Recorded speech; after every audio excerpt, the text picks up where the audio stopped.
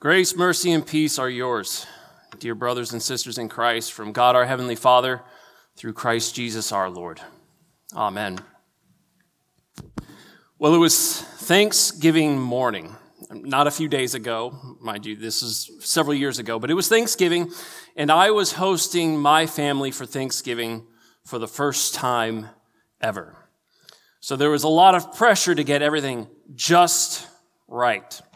The turkey, it had to be the best ever. And of course, then I had to make everything else from scratch. I had to have 3 different kinds of cranberry sauce. I had to make the rolls from scratch. I had to make the pumpkin pie from scratch. Everything had to be perfect.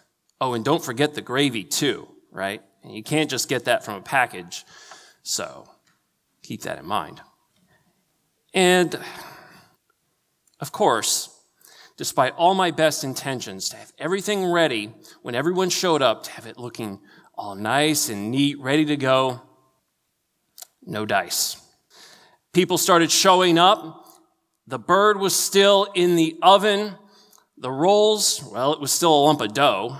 And that means, of course, the gravy hadn't even been started. At least the cranberry sauce was done. That was one thing, as if that was the thing everyone really cared about. I worked like a madman while my family started showing up. I was ignoring my role as host to get this food all ready so that I can impress everyone and just make it the best homemade, handcrafted meal that everyone had ever had, as if that was really the point. Well, I finally got all the food ready. It was set out. We prayed, and people went about their business, getting their plates and going on with their conversations. I was exhausted, and I still had to take a shower. So, I was completely cut out of this whole, fellowship process. I had completely missed engaging with the people that I was hosting. Yeah, the food was important in a way, but I had missed the real point of getting together, of gathering for Thanksgiving, for this holiday that we have. Well, as we begin Advent, as I mentioned to the children, it means coming. We look to the coming not of a bunch of family and friends, but to Jesus himself, the Lord of heaven and earth. And Advent's often spoken of as a season of preparation as well. And so we often talk about preparation for the first coming of Jesus as a baby in Bethlehem. But we get a little different picture today in our gospel reading. Instead, Jesus speaks of himself, of a different coming. He speaks of the coming of the Son of Man. That is his own return in glory at the end of the world as we know it. This is the coming that we confess every week as we gather and we say the creed. We'll do that in a few minutes. But this coming, as perhaps opposed to his first coming, this coming includes judgment. And so Jesus warns his disciples, he warns us to stay awake. But what does that mean? We said it with the kids. Obviously, this doesn't mean you can't go to sleep. You can't go to bed. So what does he mean? Well, Jesus compares his coming and our reception of it with Noah and the ark and the flood. Jesus says, "For as in those days before the flood, they were eating and drinking, marrying and giving in marriage, until the day when Noah entered the ark. And they were unaware until the flood came and swept them all away. So will be the coming of the Son of Man." Now, if you go back to the account in Genesis like I did, and you start reading back through that, you'll notice that a lot of these details aren't actually mentioned in that account. Instead, Genesis records this. "Now the earth was corrupt in God's sight, and the earth was filled with violence.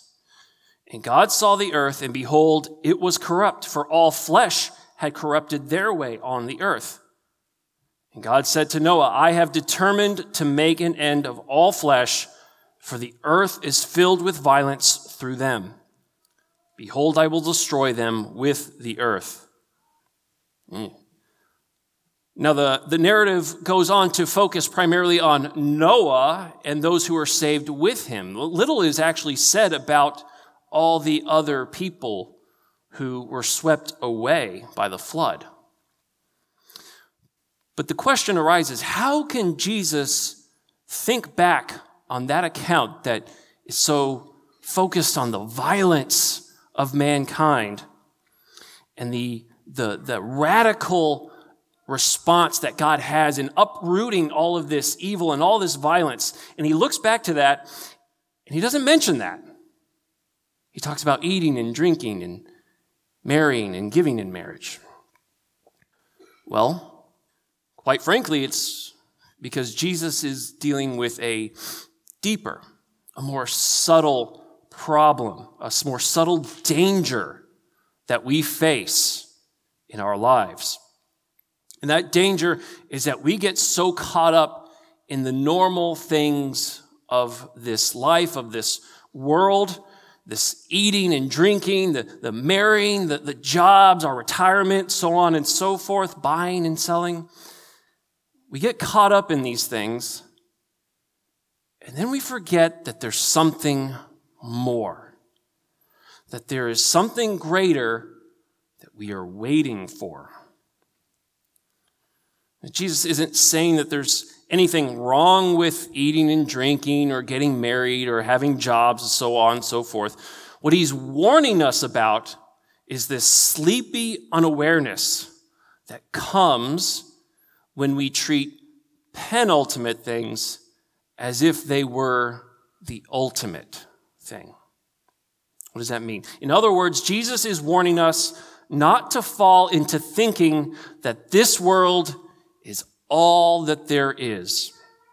This world, along with its food and its drink and its marriages and its nations and jobs and so forth, it's all important. Yeah, of course. God made the world. He made us, and he gives us our food and our drink and so forth. But this world is penultimate. It's not the final thing.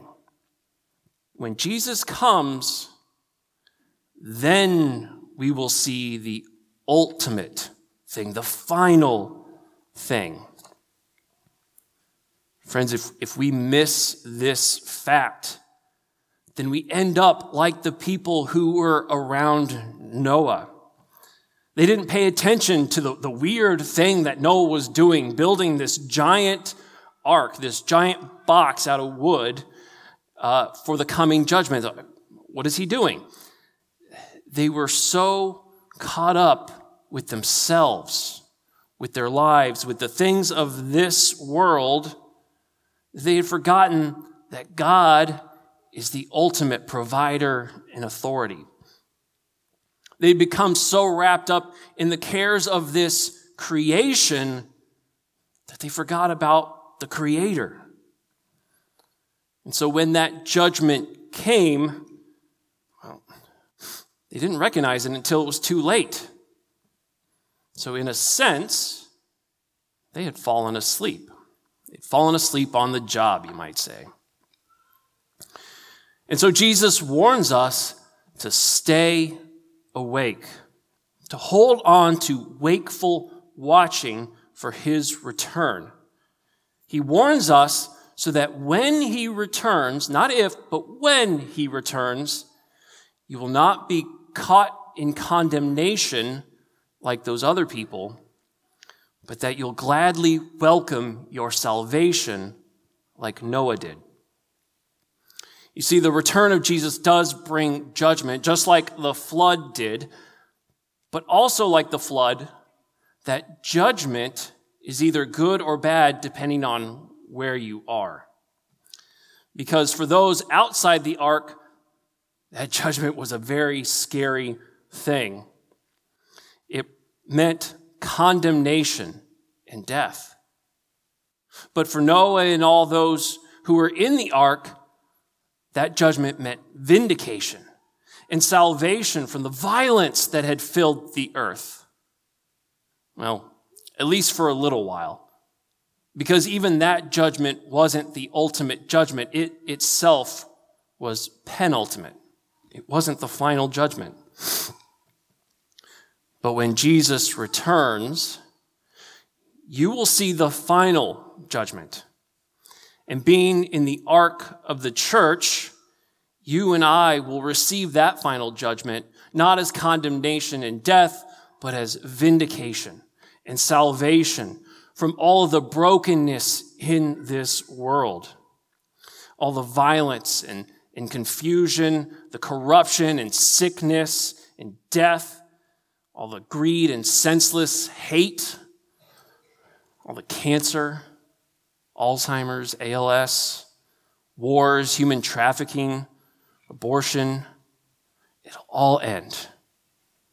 And Jesus will make all things right. He'll make all things new, never to be corrupted again. No more isolation, no more fear, no more shame, no more guilt. Brothers and sisters, this is our hope. When Jesus returns, the dead will be raised, the living will be transformed. Judgment will be enacted. But for those who hope in Christ, this judgment is deliverance. It's salvation. Jesus will dwell with his people in the new heavens, in the new earth, where heaven comes to earth, where God is joined with man to live with us forever. When Jesus comes, the point of our preparation will not be that we've made things good enough for him.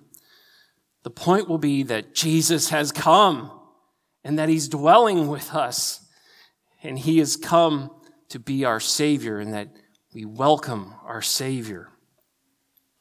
So Jesus gives us a warning this morning. He warns us that we would not forget him, and that we would cease living as if he weren't coming. Because otherwise, if you do fall asleep, if you drop that faith, if you cease waiting for him, then you're going to find yourself in a heap of trouble, friends. Not because you haven't been good enough, but it's because you gave up that faith that you were given. Well, to go back to that Thanksgiving, when I was hosting, I could have simply gone out and bought some rolls and bought a pie, bought some cranberry sauce. Shoot, I could have gone even to Boston Market or a grocery store or something and bought a pre-made turkey. And my family wouldn't have said anything. They were very gracious in my denying or ignoring of my hosting rules. But I put so much pressure on myself. I got so caught up in the food itself that I missed the real point. Because the real focus on gathering for Thanksgiving or other holiday, anything like that, is not the food or the presents. It's about being with your loved ones. Yeah, the food is important because it facilitates that gathering, but it's not the ultimate thing. It's the penultimate thing. And I missed this. And maybe if I had not forgotten this fact, I would have enjoyed the full blessing of my family's presence.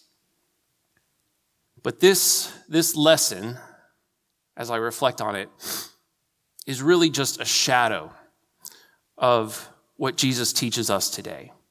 So I want to say, don't confuse the shadow with the real thing itself.